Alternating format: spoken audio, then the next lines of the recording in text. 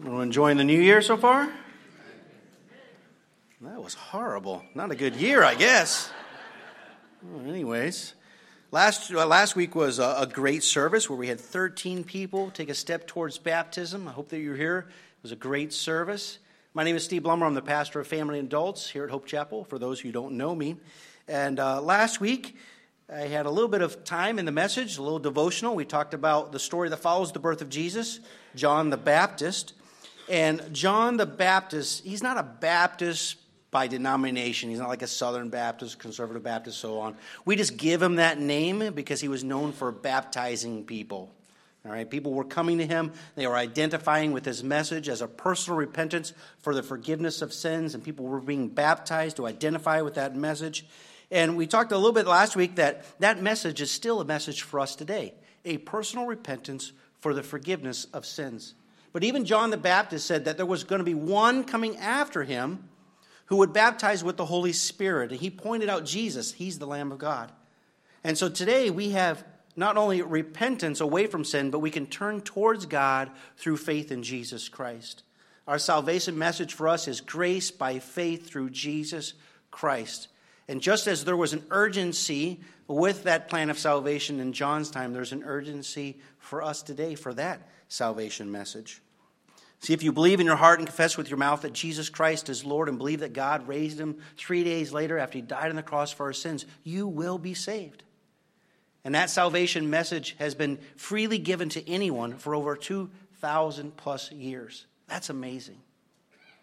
Well, one of the messages that stuck out with me during the Christmas Matters series by Pastor Neil was this idea that Jesus needed to become human in every way in order to redeem humanity in every way. See, Jesus was born as a baby because he wanted to experience humanity in every way. Jesus wanted to know what it felt like to cry in order to communicate his felt needs. Just think about God coming down in the flesh, and the only way he can communicate is just like any other baby had to communicate, by crying. So did Jesus cry as a baby? I'm sure he did. He had a cry to say, I need to be fed. He cried to say, I need to be changed. He cried because there's a bug on my head and I can't reach it because I can't move my arms yet. He cried to be moved from one place to another, cried to be picked up. I would imagine that Jesus was a pretty good baby and took it easy on Mary and Joseph, but he was still a baby. He had to experience what it felt like to be helpless and to be at the will of another person. He was certainly humbled. And another example we see in the story life of Jesus, that he was a human in every way, was when he was baptized and what followed his baptism. We get to see that Jesus was tempted by Satan. Jesus was tempted by Satan. And Matthew, Mark, and Luke, they all talk about this temptation of Jesus. Only the Gospel of John, for some reason, doesn't even mention it. But Matthew and Luke go into some great detail about those temptations. So this morning I want us to look at those temptations, look at his baptism, and then we'll draw out a few things about our own temptations and how we can have victory over temptations in our own lives. So if you have a Bible, I encourage you to open it up to Luke chapter 3. There's also Bibles in the chairs in front of you or underneath you. You'll find this on page 869 in those Bibles. It'll also be up on the screen for you as well. We'll look at a few verses in Luke chapter 3, and then we'll jump over to Luke chapter 4. Luke chapter 3, starting in verse 21. When all the people were baptized, Jesus also was baptized.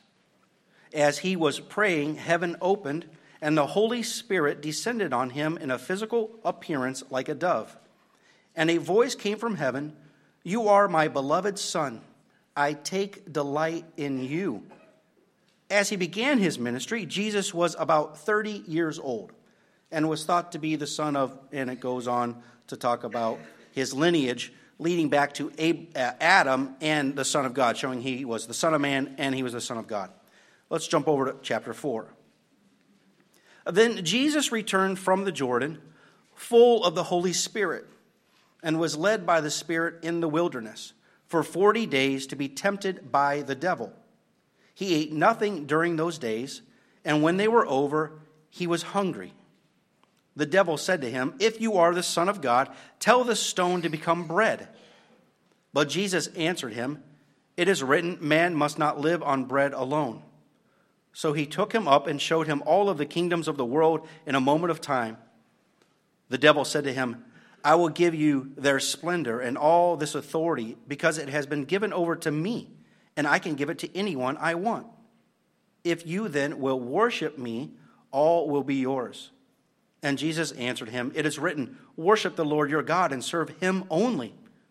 So he took him to Jerusalem, had him stand on the pinnacle of the temple, and said to him, "If you are the Son of God, throw yourself down from here, for it is written, he will give his angels orders concerning you to protect you, and they will support you with their hands, so that you will not strike your foot against a stone."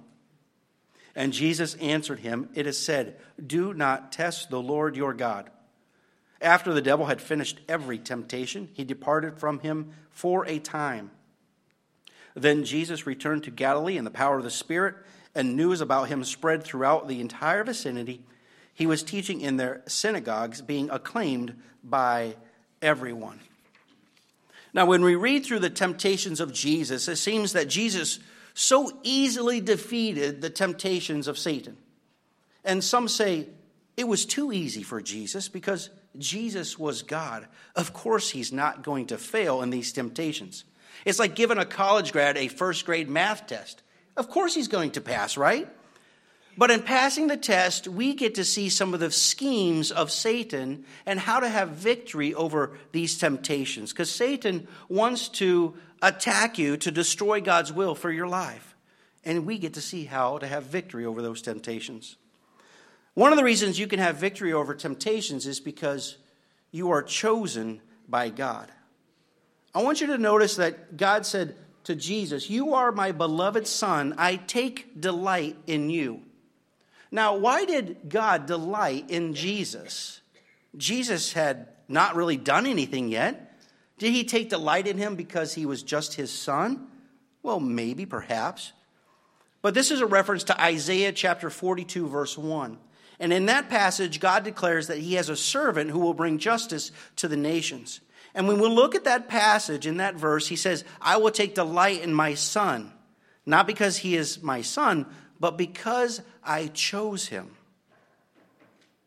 That's what I want you to hold on to, because he has chosen him. He goes on to say that because I have chosen him, I will strengthen him. Because I have chosen him, I will give him my spirit. See, Jesus had not done anything to deserve God's delight. He had not done one single miracle that we know of yet. He had not proclaimed a Sermon on the Mount, any great message that we know of yet. The only thing Jesus had done was to humble himself to be a baby, to grow up in a Jewish home, to be trained like any other Jewish boy in the community, to be baptized by John the Baptist, be identified with his message of personal repentance for the forgiveness of sins. That's the only thing Jesus was willing to do, was to be a servant. And for those of us who've already accepted Jesus Christ as our personal Savior, we've humbled ourselves. We said, "I can't do this on my own. I need God. I will be your servant. I will follow after you." And God said, "I have given you the right to be called my children. You are my son. You are my daughter. I take delight in you because I have chosen you." In Ephesians, it says that God has chosen you before the foundation of the world to be holy and blameless in his sight. Jesus said to his disciples, "I have chosen you. You didn't choose me. I chose you." And because God has chosen you, he doesn't want you to fail in your temptation. God will not allow you to be tempted beyond what's common to man. He won't allow you to be tempted beyond what you're able to withstand. He won't allow you to be tempted beyond having an escape route. And I think some of us need to embrace that grace this morning. Some of us need to stop thinking that we're not good enough and that we're always a failure, that we're not smart enough. We can't serve God. Because God wants you to have victory in your life. He says, "I take great delight in you. I will strengthen you. I will give you the Holy Spirit." In love, he predestined us to be a child of his. We can't think that we can't get beyond this temptation. The temptation is too strong, or I can't get past this addiction or this stronghold in my life. We've been given the Holy Spirit. The Holy Spirit who descended on Jesus when he was baptized is the same Holy Spirit that lives within you. God says, I take delight in you. And all we need to do is simply humble ourselves and say, I will follow after you. I will follow your commands. I will seek to be obedient in your leadership in my life. And that's all we need to do before we are able to have victory over temptation. In order to have victory over temptation, we have to have God in our lives. Another thing that stuck out to me was this idea that Jesus fasted for 40 days. And it was said he was hungry. I would imagine that Jesus was pretty hungry after 40 days. I'm hungry after about 4 hours. But why did Jesus fast for 40 days? Was he saying in order to have real victory over stronghold temptation in your life, you've got to fast for 40 days? Well, fasting for more than just a few days is not common. I think Jesus fasted for 40 days because he needed to. He was not a normal human. He was also the Son of God. In order to know what it felt like to be a human in every way, he needed to know what it felt like to be weak and vulnerable. So he fasted until he was hungry, until he felt weakness, until he felt vulnerability. Jesus wanted to know what it felt like to be a human in every way. That's why in Hebrews chapter 4, verse 15, it says, For we do not have a high priest who is unable to sympathize with our weaknesses, but one who has been tested in every way as we are, yet without sin. Jesus knew that temptation is strong when we are weak. When we are weak, we are vulnerable. And Satan, he loves to try to attack you at any time, but he knows that if he can whittle you down little by little, that he can have more of a success when you're vulnerable, when you are weak. And there's a lot of different ways in which we can be vulnerable and we can be weak. Some of those are we can be physically exhausted. We could be emotionally discouraged. We could be mentally bored. We could be spiritually depleted. We could be relationally alienated, personally insecure, secretly bitter, or deeply wounded. And anytime you combine those together, you are in danger of temptation. You're in danger of being attacked. And last year we did a series called Transform, where we looked at 7 key areas where you need to be constantly transformed. Those were in your physical life, your relational life, your emotional life, your mental life, your financial life, your vocational life, your spiritual life. You need to be constantly being transformed in these areas so that Satan does not have an opportunity to attack you. Satan knows that if he can just keep you up night after night after night, that you will become exhausted and you won't see him coming. He knows that if he can distract your spouse or maybe irritate your ex or bother your boss, he knows that it's going to discourage you. It's going to disrupt you. It's going to deplete you of being filled with the Holy Spirit. I mean, just think about it when temptation was so strong in your life. When was it that you just couldn't bite your tongue and keep your mouth shut? When was it that it was so hard for you to get up and open your Bible and to spend time praying to God? It's when you're tired. It's when you're exhausted. It's when you're alone. It's when you're discouraged. And that's when Satan says, I got you. Got you right where I wanted you. Last week I shared about some of the things that's going on in my life this past year. A couple years ago, we brought in 2 foster kids. We went from 2 children to 4 children. One of them was a 9-month-old, and we were not ready for another toddler in our home. It's exhausting. And we spent the last year and a half renovating our basement so we can keep the 2 foster kids until we get a chance to adopt them. And it's exhausting. It's physically exhausting. And what I discovered is that over the summer, I really came to a point where I wasn't reading God's word. I wasn't spending time in prayer, and I really didn't have any desire to either. I was being spiritually depleted. I was emotionally discouraged, and I was personally insecure to where I thought, I'm not even qualified to be a pastor of family and adults. What am I doing here? Maybe I should go find something else. Do you see how Satan can work us little by little by little, wearing us down? He wears you down little by little as well. Because it's not like Satan comes to your door and says, hey, I've got a temptation for you. Are you ready? You're like, yeah, I'm ready. Bring it on. And he says, here's the temptation. And you go, no thanks. He said, all right, I tried anyway. See you later. That's not how Satan works. In verse 13 in chapter 4, it said, the devil, after he had finished every temptation, departed from Jesus for a time. He comes back. He attacks Jesus over and over. He had to constantly battle Satan's schemes and temptations. Even while he was on the cross, people mocked him. Oh, if you're the Son of God, come down off the cross.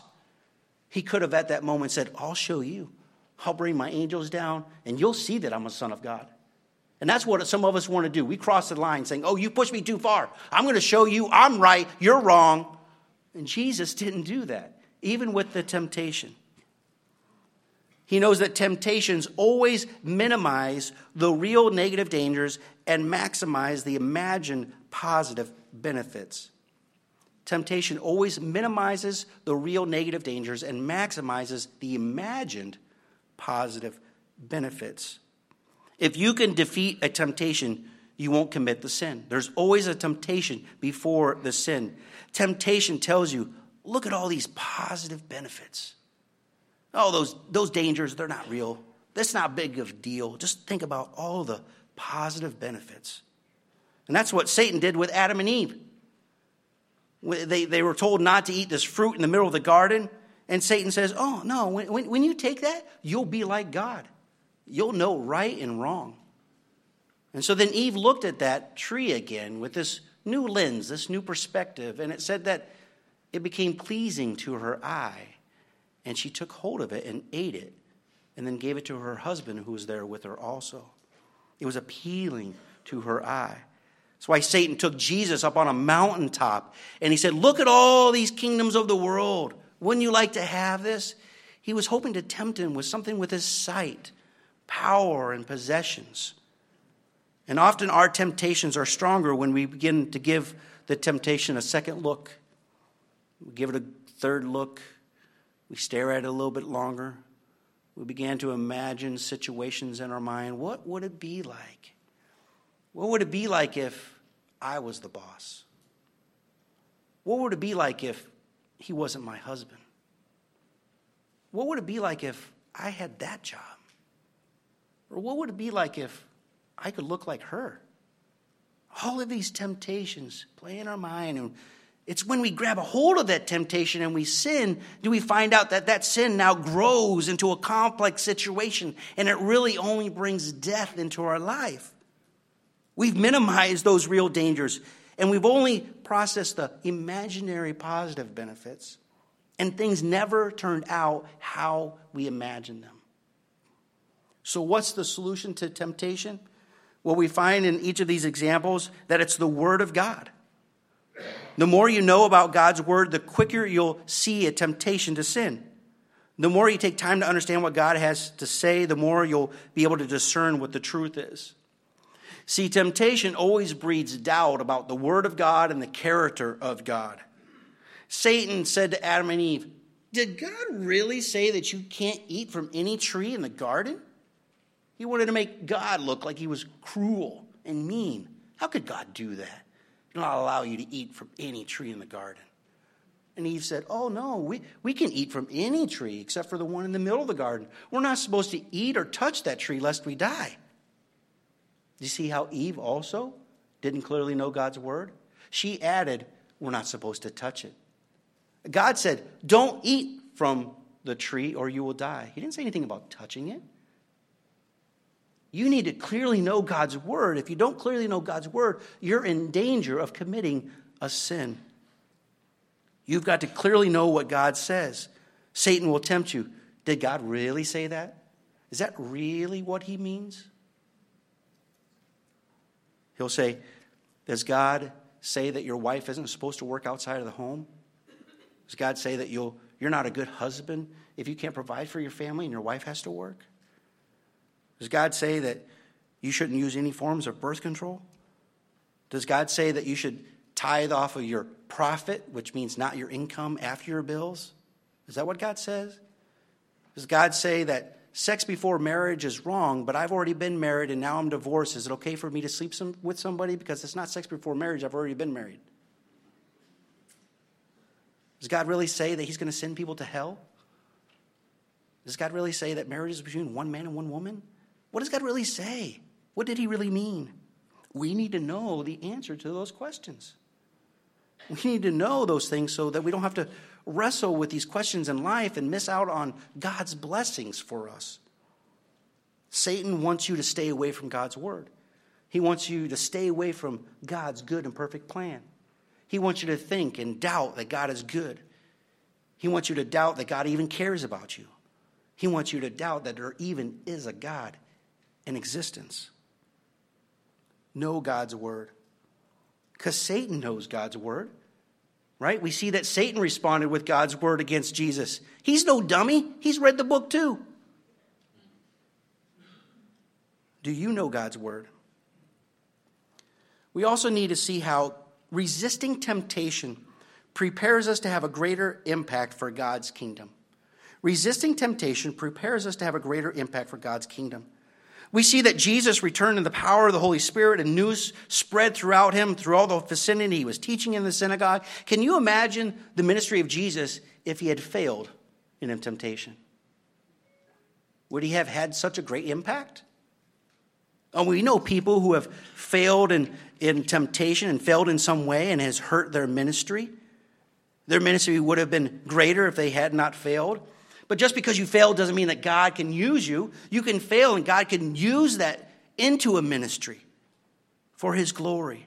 So we can't get upset with ourselves when we fail in a temptation. We all are tempted and we all fail. But we just can't give into those temptations so easily. We have to resist them. And in resisting temptation, we could do so by being filled with the Holy Spirit, knowing more of God's word. And when we do that, we'll crush Satan's attempts to have power in our life for at least that one day. And when Satan is diverted, we can begin to focus on what is it that God wants me to do? What are the things that matter to God? We can resist Satan and give him less power in our lives. James says, resist the devil and he will flee from you. Resist him. He will flee. You can return in the power of the Holy Spirit. The Holy Spirit lives inside of you. But you and I have been robbing the Holy Spirit's power in our lives because we have allowed temptation just to run its course so quickly and not keep it in check. We focus so much on the here and now. What do I need to do now? Rather than on the eternal things. Temptation has robbed us of the power of the Spirit in our lives. And I think it's time for us to take that back and to tell Satan to go away. I'm not going to allow you to have power in my life anymore. Some of us, we haven't seen eternal fruit in our lives for so long, and it's just because we've not kept temptation perhaps in check. But taking power away from temptation is not going to be easy, but it can be done. Remember, God is on your side. He doesn't want you to fail. We don't see in the passage of Luke, but in Matthew and in Mark, we see that the angels came to Jesus after he was tempted and to serve him. That's because being tempted is taxing on you. It's exhausting. It's depleting. And you and I have to constantly be filled, spending time with God, spending time with the Spirit. You can't just spend time with the Spirit once and for all and you're done. You're going to be depleted, just like you're driving a car and you have to stop and get more gas in your gas tank. You need to be filled with the Spirit. You won't come to a point where you're going to lose the Spirit, but you need more power of the Holy Spirit. That's why we have church every Sunday. We don't have church so you can say, well, if I miss this week, I can go next week. I'll be good. We have church every week because you and I need to be encouraged from one another every week. That's why we have small groups. Because sometimes you need a midweek booster. And you need people to pray for you and encourage you and to spend more time in his word. That's why we encourage you to get in accountability groups or to find a mentor. We need each other to battle against Satan. I know some of you have been pretty knocked around this past year. And I want to encourage you to say, I don't want to have Satan have any more power in my life. I want to live in the power of the Holy Spirit. What do I do? I encourage you to first to take an honest look at your devotional time with God. How are you really doing spending time in God's Word, spending time praying with Him? How are you really doing? That's just between you and God. Be honest. How are you doing physically? Are you exhausted? Not sleeping well? Maybe you need to eat better, exercise a little bit more. Maybe go talk to your doctor. Hey, I'm not sleeping well. What can I do? How can I help give my body the energy that it needs to spend time with God and to keep my mind very sharp? How are you doing relationally? Maybe you're relationally alienated. You're by yourself, you're discouraged, you're kind of depressed or all alone. Maybe you just need to stop binge watching all the Netflix shows and just say, I'm going to spend time with my spouse. I'm going to spend time with my kids. I'm going to call a friend over and play a game, something. How are you doing mentally? Are you just bored and you're not really challenged mentally? Maybe you need to pick up a new hobby and do something with your hands to keep yourself occupied. Find something that may interest you. Maybe you could try to see if you really know Psalm 23 or the Lord's Prayer by memory. So when you find your mind getting idle, you could say, Our Father who art in heaven, hallowed be your name, your kingdom come, I don't remember anything else after that. So then you can go to the Bible and look at it. Challenge your mind, challenge your memory. How are you doing emotionally? Have you been really deeply wounded and this has really have a stronghold on your life? Maybe you need to go find a counselor to talk with. There's no shame in finding a counselor and talking with somebody about those things. Maybe you need to find some good resources about some of the subjects that are really wrestling against you. We talked about Right Now Media. There's over 10,000 videos on there. Watch some of those. Talk with someone. Call somebody up. Hey, I need you to really hold me accountable because I have this line of thinking that really gets me down, gets me discouraged, and I need you to tell me that's not true and stop thinking that way. I don't know where you're at or what's going on in your life, but I kind of want you to join with me in saying, Satan, you got me good, but I don't want to give you any more power this year. I want to live in the power of the Holy Spirit. I want to live differently. And I'm praying that God would be able to use me in a different way this year. I'm praying that God would be able to use you in a unique way this year. And what would it look like if the power of the Holy Spirit was really here in Hope Chapel? What would it look for you at your workplace or in your marriage or in your children or in our schools? What would it look like if we truly walked in the power of the Holy Spirit? I'm excited to see what that may look like. Ken's going to lead us into the Lord's Prayer, into the Lord's Supper and communion here in just a moment. It's an opportunity for us to think about what Christ had done. It's also an opportunity for us to check within ourselves. How are we doing with our relationship with God? And have an opportunity for you to talk to God about those things. So let's pray. God, we thank you for knowing that Jesus was tempted just like we are tempted. We get to see some of the schemes of Satan, see how he works, how he tempts us with things with our eyes, things that may be appealing to us, things that are appealing to us when we're weak and vulnerable.